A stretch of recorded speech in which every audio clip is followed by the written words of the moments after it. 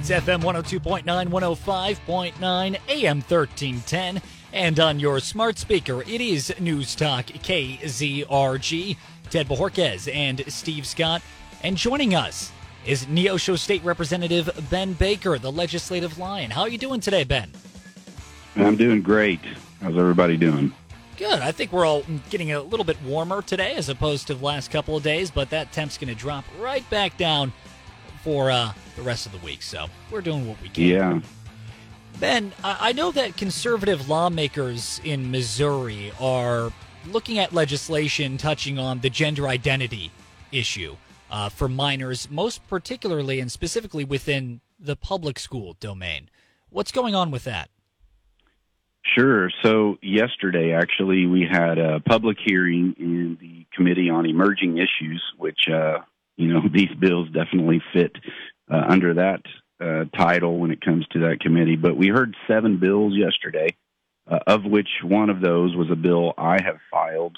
And, of course, by the nature of what these bills deal with, they're highly controversial, at least, especially with the LGBTQ community. But this hearing yesterday went from 2 o'clock in the afternoon to 9 o'clock last night. So it was a long one once again. Last year, we passed the SAFE Act, which I co-sponsored to prohibit transgender sex change surgeries and the hormone replacement therapy for minors, which is just an unbelievably awful thing that's happening right now with children. But in the Senate last year, they added an arbitrary 4-year sunset clause on that bill. So, meaning in 4 years, the ban would be lifted and they could go back to mutilating kids. And so one of the bills we heard yesterday was to remove that sunset clause and make the ban on this scope of practice permanent. And so that was one that we heard took several hours. Another bill that we heard was to protect the rights of conscience for healthcare workers to be able to abstain from certain treatment that, may violate their conscience, that could be religious beliefs or just a personal ethic. No one should be forced to perform an elective surgery, for instance, maybe removing healthy body parts because someone feels like that they're a different gender. And in my opinion, that's not health care in the first place, and really instead is harming someone, which doctors should never do. But there were several other bills also in that committee yesterday regarding a universal statewide policy, which we don't have currently in place for public schools when it comes to locker rooms, bathrooms, any other space where students could be in a state of undress. As a dad of 4 daughters, I can tell you, it isn't right that currently there's no state law preventing, for instance, a man who simply wakes up one day and wants to identify as a woman from using the girls' restroom in public schools. Our kids should have a reasonable expectation of privacy in those spaces. So some schools have their own policy currently prohibiting that, but other schools instead want to allow either gender to use the facilities. So my bill defines biological sex as being only 2 genders, male and female, and then mandates that bathrooms be segregated accordingly in public schools. It does have a provision if a student identifies as a different gender and the parents sign a consent form affirming their support for that, for the school to provide an alternative unisex bathroom or a single-use restroom for the individual so that, there could be accommodations made in that case. But another thing that's happening with some public schools is they're hiding this information from parents, which I think is just an egregious act as well. So it's just crazy to me that we have to consider legislating this, but it's where we are right now in our culture, unfortunately, and the privacy of children is being violated, really to, appease a super minority of people without thought to the litany of unintended consequences for children. There was also a bill heard yesterday to set policy that also includes private businesses as well as public schools.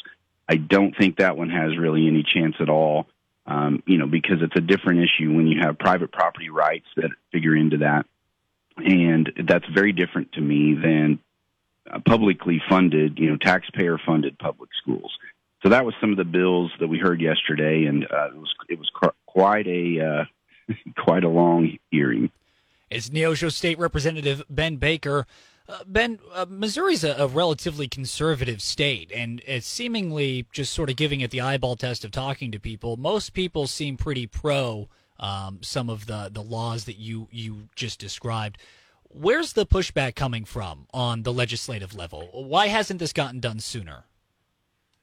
It is a very partisan issue for the most part. It is a good question. Why hasn't this been done already? And I think we're just behind in dealing with this. There have been several other states that already have put in a statewide policy on this. I think it's just important that we do it for obvious reasons. And I really don't. To be honest, I don't understand the pushback. I don't understand the idea that someone can just identify or move in and out. They call it gender fluid. It's something I do not quite understand. I really don't. And when they say now that there's over 100 different genders, or really unlimited genders, I don't agree with that. I believe there are males and females, and I think the science bears that out, and we need to go back to that, and we need to protect our kids. It's Neosho State Representative Ben Baker.